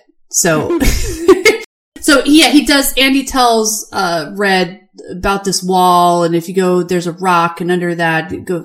But Jackie's right. It's kind of like, I don't know, Jackie. Like, I love you, but if you told me some cryptic message and you're like, listen, if you ever go over here, there's going to be a rock. I'm not going to go look for it. As far as the movie goes, though, he didn't even say that. He didn't even say, like, if you go over here. He was just like, yeah, there's this rock wall that I went to one time. He does talk about the volcano rock, the black one. Yeah. But I'm with you. I don't know. I don't remember if it is weird because it's like, why did you go? And then also in the movie, it makes it seem like Red finds it right away. Where in the book, he's like, I had to keep going back there. He's searching for weeks. Yeah. And then he'd be like, I'd hitch a ride and I'd be there all day just walking. He's like, there's a lot of rock walls, blah, blah, blah. On his days off from bagging groceries. Yeah. Yeah. You just have this, old man walking around a field. Yeah. And he even says both in the movie and the book, like he's so, like worried that somebody's going to come up to him and be like, why are you doing this? What are you looking for? Take you back to prison. Like, when you're like, what are you going to get arrested for? Just taking a walk. Thank you. So, but yeah, cause Andy makes it seem like that's already there. Where in the book, it seems like Andy is telling him, go there, do this. Like, I'm like, he's going to set it up for Red. Yeah. To go there. And what's in there is there's money and a letter saying like, if you're reading this, then you must be out. And remember that Mexican city? He's like, well, I could use some help. That's right. In the movie and the book, I think they both do this where the postcard, cause he doesn't sign his real name. He doesn't say who he is. Cause obviously that's incriminating cause he did, escape from prison. So what is it? The postcard is from some border town in Texas. Yep. So Red's like, oh, he must have crossed there. I'm like, that's really presumptuous. Yeah. Like, I don't know if anyone realizes this, but the border of Texas and Mexico is fucking massive. There's a lot. It is hundreds and There's hundreds so much. and hundreds of miles. There's so much. Just to be like, I'm going to take a bus from Maine to Texas, and not the start of Texas, but like the bottom of it. I mean, how long does it take you to drive from one side of the state to the other? Dude, like 20 and hours. the border goes down and up and then down and down. Yeah. So, but Red does it. He's like, what else do I got to fucking lose? So, but also he's now committing another crime or breaking his parole because a felony. He's leaving the state and leaving the country after with the intent to being leave released from prison after committing a felony. Yeah. And Red was in prison for murder. Yeah. He did murder someone. So there's that. Andy may be innocent, but Red was not. But then again, Red did spend a lot of time in there. I think it's one of those murders where he was trying to rob a place and shot the guy, which doesn't make it good at all. But it's not like first degree murder where, he hired a hitman and shit. It was just, he was young and stupid. Oh, speaking of Red, something we didn't talk about, Red is played by the great Morgan Freeman. God. While Andy is played by Tim Robbins. Let's just talk about these character descriptions real quick. Tim Robbins is a huge dude. And not like huge where he's bulky. He's tall. He's like, what, 6'4"? Yeah. 6'5"? He's a tall dude. Tall dude. The first thing they say about Andy, meaning Red, is like this short dude. This short, stocky, like nerdy dude. So, okay. And Red is described as a ginger of Irish descent. Which is kind of funny. The dialogue in the book is when he asks him why it's called Red, he's like, oh, it's probably because I'm Irish or something like that. So the movie does use almost all of the dialogue from the book. So Morgan Freeman does say that in the movie, but I think it gives it more of this ironic, like quirky, funny sense. Sarcasm, where in the book he's like, it's because I'm fucking ginger. I'm like a redheaded bastard over here. That's why they call me Red. Like, I don't know. But here's the thing. So Red is not a black man in the book, but Red has no issues using the N-word. None. Then again, this is the 40s, the 50s, and the 60s. So we've talked about this before. Different time, different standards. But we don't agree with it, but we don't agree with it. We don't like it. We don't like the word. But I wonder if they casted Morgan Freeman to be like, Red's not a racist. Look, we made him a black man. Meh. I have no issues with the casting of Morgan Freeman. I think it's spot on to have that role sort he of plays. Any role. Like, that's fair. One of my favorite movies of all time, Power of One. Love that movie. I would like to say that I would like to do that for a podcast, but that book is like 3 inches thick.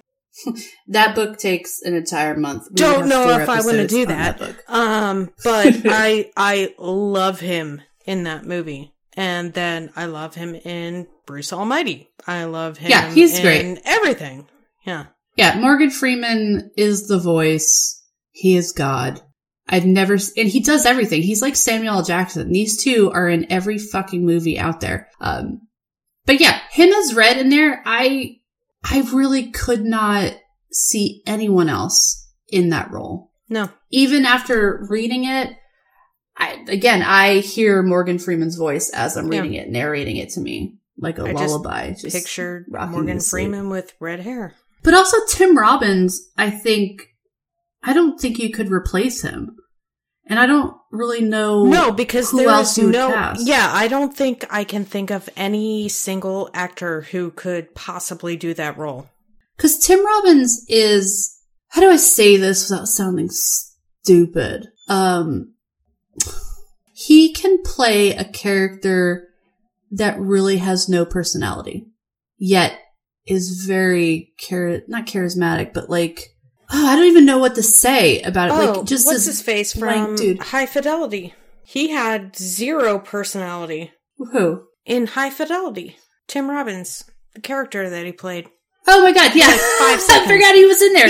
He plays like the guy that personality, yeah. Yeah. It's true. He can do this, but like effortlessly where it's believable, where somebody else would do this and you'd be like, that's a horrible actor. But Tim Robbins does it. You're like, oh my god, the masterpiece. He's so brilliant. But really what he's doing. My favorite part of that whole movie.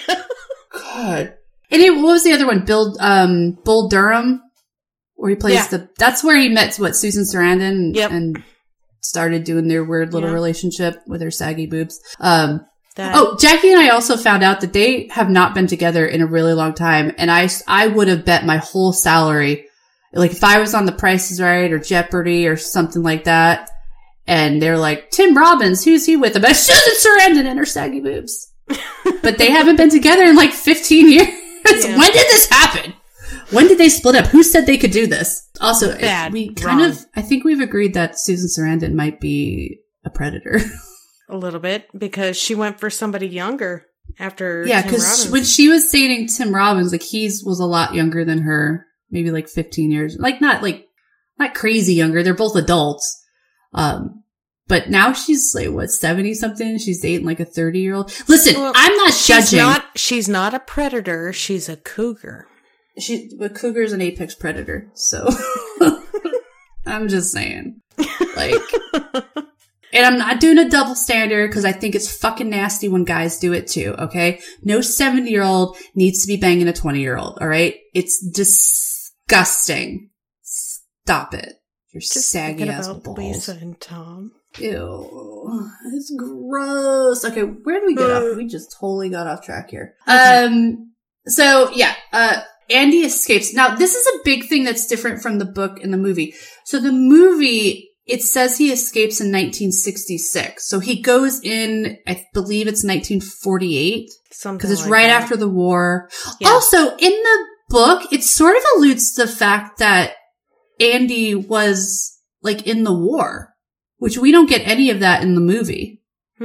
It's very subtle, but there's, like, talks of it where he is a veteran. Okay. Yeah, in the book. And it's very subtle. Like, I don't even realize how I caught on to it, but I was like, wait a minute. The way he's talking about it seemed like he was in the war. So 1948 is when he goes in. And then in the movie, he escapes in 1966. So it makes it seem like he's been in there less than 20 years. But in the book, it was 1975. So he's been incarcerated for almost 30 years. That's the one difference that I don't understand. Yeah, I don't get that either. They're like, we don't want him to be too old when he escapes. It's like, but what difference would it make? Yeah. And it's very confusing. He had to claw through how thick of a cement wall to get out? Yeah. So he's like in his 20s, I believe, like late 20s when he goes in. Yeah. So 20 years later, it puts him like in his 40s, maybe almost 50. Where if we follow the book, he's like pushing almost 60. Because Red's talking about that too, where he's like basically 60 when he gets out. Yeah. Well, this is what I don't understand it either. And another minor difference is between the book and the movie is it looked like in the movie most of them were in single rooms. Whereas in the book, they talk about them being in double rooms. And Andy somehow and that's why it was managed such a big to deal. get a single room. The one time he had a roommate, the guy complained about the draft. Yeah. And you'd think that they would have gone to inspect that, but they didn't. No, because they don't care. They're like, you're cold, we don't give a shit. I will definitely say that is a lot more foreshadowing in the book where you catch on quicker. Yeah. That something's going on. Yeah. Where in the movie, it's like, oh shit, there's a hole in the wall. Bam! And then they do a little montage where they're showing like, oh, well, Andy was doing this and Andy was doing that and this is why he wanted that. And you're like, oh, that's right. Yeah. The book, I'm like a quarter of the way in, I'm like, even though I know that he's getting out, I'm like, this fucker's escaping. Yeah. I'm on to you, Andy. There's a big hole in the wall. Yeah, I'm like, what you need that poster for, Andy? Yeah, huh? Yeah. Huh? The big one. Also, I think now another big difference is the way it all sort of ends, where we don't get the sabotage that Andy does in the movie. It is more subtle, where he's just like, you know what? I'm fucking out of this place. I did it. I'm going to climb through shit. It's like, and I'm going to come out clean on the other end. It's like we end the podcast. He's just like waking up one night and is like, bye. Yeah, bye. It is. He's just like, I think in the book, he makes a comment to the other guys, and then they're like, oh, Andy said blah, blah, blah. And Red's like, dude, is he killing himself? Like, now they're all nervous. So they're in their cells at night waiting to wake up and find that Andy killed himself. Yeah.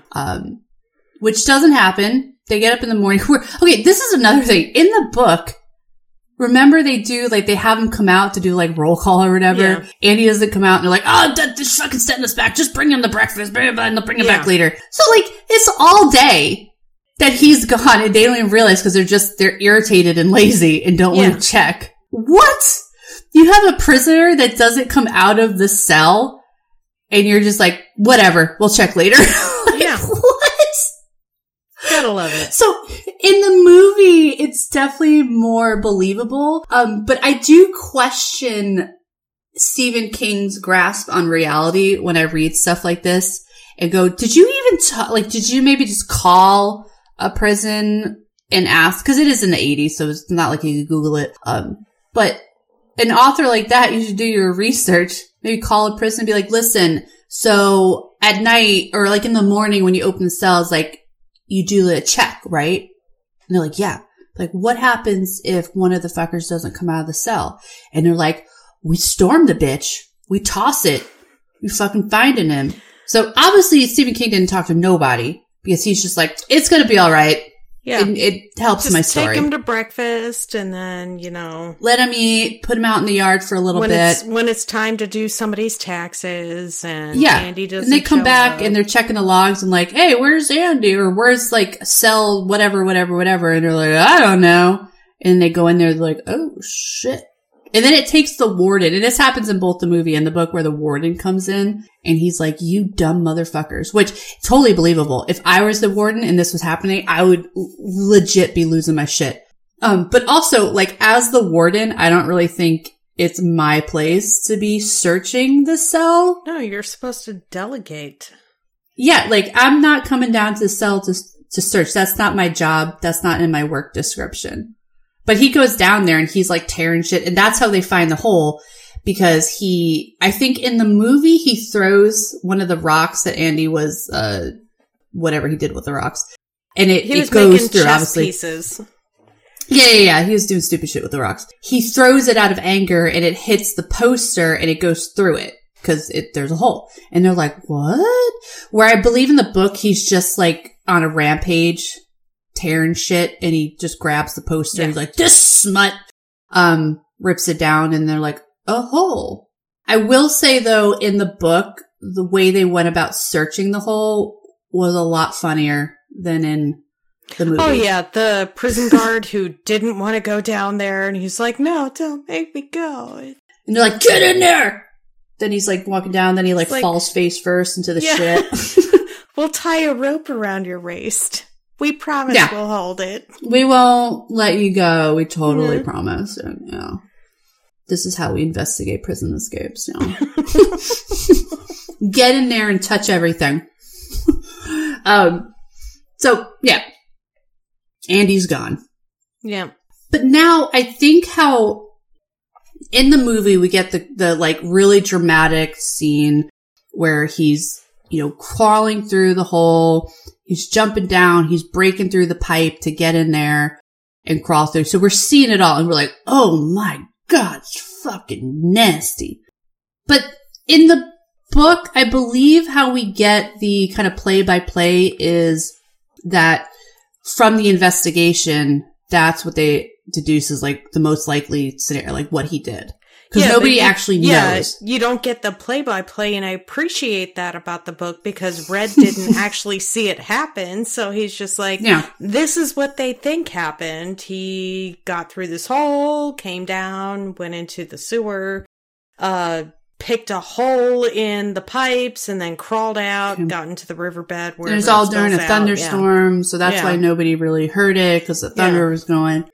But I will say this, after what we just described on how they went about investigating this, I don't really believe them. So who knows how Andy got out and what he did. But he's out. He fucking left, crawled through shit, got new clothes. So in the movie, during his sabotage for the warden, that's where he gets like the shoes and takes the suit. Takes the suit. That's supposed to go dry. So that's how he gets like clothes. So he's not in like a prison jumpsuit when he gets out, because they say in the book and the movie, like, people have tried to escape, but you know, you're walking down the street in a prison jumpsuit, like everyone around here knows, and you're gonna be going back. So in the book, it doesn't really say that. So who knows? I don't think they found anything from him either. But that's it. And then Red's just like, you know, I do miss him. He was my friend. I hope he's all right out there. Hope he's okay. So then now we just have Red's story, and he finally gets paroled. He gets out. He's living a miserable life because he's legit lived his whole adult life in prison. Before that, the warden in the movie commits suicide. Yeah, but he doesn't do that in the book because he doesn't get the whole sabotage thing. It's literally just Andy's gone, and the warden's like, well, shit. Yeah. Guess going back to how we used to do it. Yeah. But yeah, we don't get the dramatic, the cops are on their way, sirens going. I think in the book, the warden resigns or something, and then Hadley maybe takes over for a minute and then resigns. I don't know. Yeah, the movie did it better, because in the book it's like, nobody fucking cares. Stupid wardens. They're like, what do we do with this warden? I don't know. Well, we merge 5 into 1. Let's just off him. Replace another one. Yeah, replace him. Yeah, so he's gone. The guard gets arrested. Like, it's a big thing at the end. It's big to do. So Red finally gets paroled. He's living a miserable life. He's in a halfway house. He's bagging groceries at a store, and he's, I think everyone who's watched like a documentary in this or watched the show, like, it's hard to adjust when prisoners in the United States get out of prison, because they're not like reintegrated, and it's never been that way. It's literally, you just live in a cell like a caged animal, and then they're like, all right, cool, you're fine, and let you out. The United States is one of the only countries, if not the only, that treats prison as a punitive measure, not a rehabilitative measure. But we're not American. We like to use the words rehabilitate and all that. What, like, they're getting rehabilitated. Like, how, what, how? Like, you give them like a CrossFit set and a Bible. Like, that's not rehabilitation. And Yard Time and maybe The View. Yeah. All these dudes do is work out and, commit more crime. That's all they learn how to do. Women too. It's not any better there. So, yeah. Red, it makes more sense in the book how he finds out where Andy's going. But the thing is, in the book, we don't get to see Red reunite with Andy, because he's like, I'm getting on the bus now. Wish me luck. And then he stops writing. Yeah. So I think that kind of ending, okay, as a literature nerd here, I've talked about this before. I love closure, and I want closure on everything. So these kind of endings for me suck, because I'm like, what happens? I need to know. Give me an epilogue. Where is it? And we don't get that. But this book doesn't irk me as much, and I don't know if it's because I've seen the movie, so I'm just picturing that. But it is, I believe, a happy ending-ish. Like, as happy as it can be. That Andy, or Red, is gonna try and go find Andy. If he finds him, who knows? I'm gonna believe that he does. Where in the movie, we get them reunited on a beach. What is Andy doing with the boat? Who knows? It looks like it's not ever going to be seaworthy again, but he's trying. Yeah. The optimistic side of me sees that ending in the movie, where they eventually find each other and they're like best friends for life. The cynical side of me sees him getting apprehended by Border Patrol. Yeah. and sent back to Where prison. are you going, boy? I'm like, oh, shit. Yeah. Because he doesn't, I don't know what you need back in was it in the book? It's 1975. I don't, like, do you need a passport? What do you need to go to Mexico? I don't know. I was not alive then, surprisingly. This is another thing old. that maybe Stephen King also didn't do his research on this. Like, he's like, it's fine. He's just gonna go. It'll be all right. Like, there's this border town in Texas. You'll get across just fine. Yeah, you know what? Not even gonna harp on it. Doesn't matter. Remember, we're at the age we don't ask questions. maybe we're victims of our work history, and we've worked for a certain. Yeah, so we're just like, this is not how it works. This is not how any of it works. But then again, we also were not alive during 1975, so I don't know how one would get from the United States into Mexico during that time. Maybe it was just like open borders and it's like, do whatever the fuck you want. But I don't know, because Red sort of makes a statement about like, I hope I don't get caught. Like, so you do have concerns. So this to me right now, and I'm going to do my little Disney thing right now. This screams people that go to Disney and don't make reservations. Yeah. And they're like, we'll just do it when we get there. It's like, well, and then it's going to fucking suck. Leave negative reviews. Yeah. They're like, Disney's awful. And it's like, Disney's one of the, if not the most popular tourist site in the world that hosts millions of people per day. And you are just going to fucking wing it. Like, you don't go to the Vatican and just go, we'll just see if they'll let us in. Like, that's not how that works. No. That's not how any of that works. Just like, I'm pretty sure in 1975, you don't just walk up to the border to Mexico and go, cool, let me in. But what do we know? We're fucking stupid. So just walk up and be like, is Mexico open? Yeah. Like, is it operating hours? Oh, come back tomorrow between 8 and 4. Got it. Okay. Let's talk about our reviews, finally. Yeah. Jackie, you read first, so you go. Okay. Book, I'm going to say 4 out of 5. It was a quick read and very well written. Movie, 8.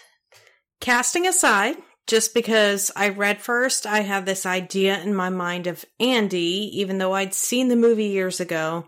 I pictured short person, whatever, and then I was kind of shocked reading the book when I read the descriptions of Red, found out, hey, he's not Morgan Freeman. I said, these are not the people I know. Yeah, the acting was spot on and has enough from the book that it did not piss me off. So 8 out of 10. Mel? You get an 8. I wasn't angry. Yeah. Okay, book. I think Jackie and I are on the same page here. Book, I'm giving a 4 out of 5. It's quick, easy. It definitely is a great story. Why I'm not giving it a 5? Because 5s to me are like, oh my God, give me more. I want to do it again. And this book's like, I did it. I got the t-shirt. I'm good. The movie. All right, here I go. I'm going to be one of these people on IMDb.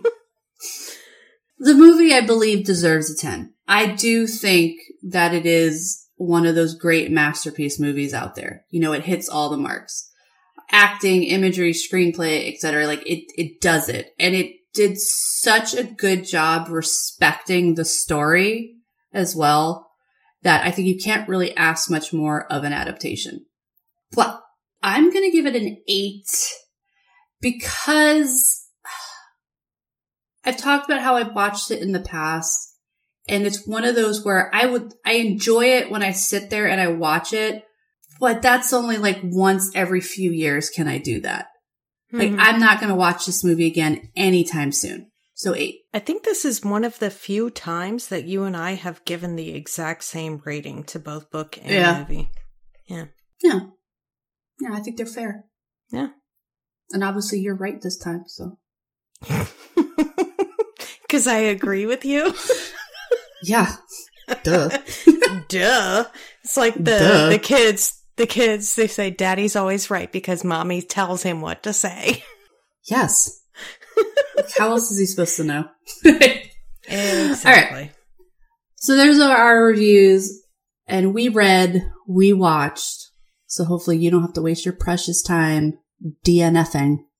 And for all those with dirty minds, it means did not finish, which also could be kind of dirty. Yeah. And sad. But in a disappointing way. Yeah. Yeah, very disappointing, sad way. Yeah. I am going to go with watch. I think you're getting the same story. I just said this. It definitely respects the story, and so you're not missing anything. But the book really is quick. I think you could read it. I think I read it like in a couple hours, and that's because I was distracted. I think if you really buckle down, you could probably read this book like in an hour and a half. So, if you just saying, but watch it. I'm going to say both or either. Yeah. Wishy-washy. No, not wishy-washy. I have reasons. Wishy-washy. I have reasons. If you decide to do both, read and watch, definitely watch first. If you read first, you'll watch and then wonder why some things were changed. However, you can do either. Just know that you're going to miss some stuff from one that are not transposed to the other. Mel looked like she was going to say something, but then she stopped. And then... Yeah, I was like, never mind. Yeah. Okay, guys. So thank you for listening to the end. This was a pretty fun story for us to do. I know we were out for a couple weeks, and we probably will also be not posting a new episode for probably another couple weeks, but we are going to be a bit more active on social media because holidays are coming up, and families, like we got to do stuff like that. Jackie's also completing her move to Florida, so she's got some shit she's got to take care of. What we are going to do right now is we're going to let you know that we are going to post the next episode the week before Christmas. And then we will get back to our normal schedule starting in the new year in January. So we are doing a Christmas Carol obviously for Christmas, duh. And the adaptation that we've chosen is what, Jackie? We are doing Scrooged with Bill Murray. You can rent it or buy it on Amazon Prime. But it is free if you have a Paramount subscription, right? Yes. Okay. So that is what we're going to be doing. We're going to be posting that episode in December. So we're going to get started on that. We're also going to post the information for the book in Discord. So if anyone wants to read along with us and give your insights, we're going to put that up on Discord. And also we will do probably a watch party via Discord the week before we record. So anyone that's interested in that, we're going to post the information on social media. And then we will also post our next year's schedule, in a few weeks so you guys can see what's coming up. But also we definitely want to hear from you guys on, what we should do in the coming years. I mean, there's a lot of adaptations to do, and there's a lot of really big ones coming out soon. So we're excited, but we're at that point where we gotta, looking at you, Akatar, looking right at your fucking face, Akatar. But this is the point where we're going to flip the coin to see who's going to read first and who's going to watch first for Christmas. This is with the understanding that before the watch party, both of us had read and watched, right? Yeah, we're going to finish it here soon. We're going to get ready for it.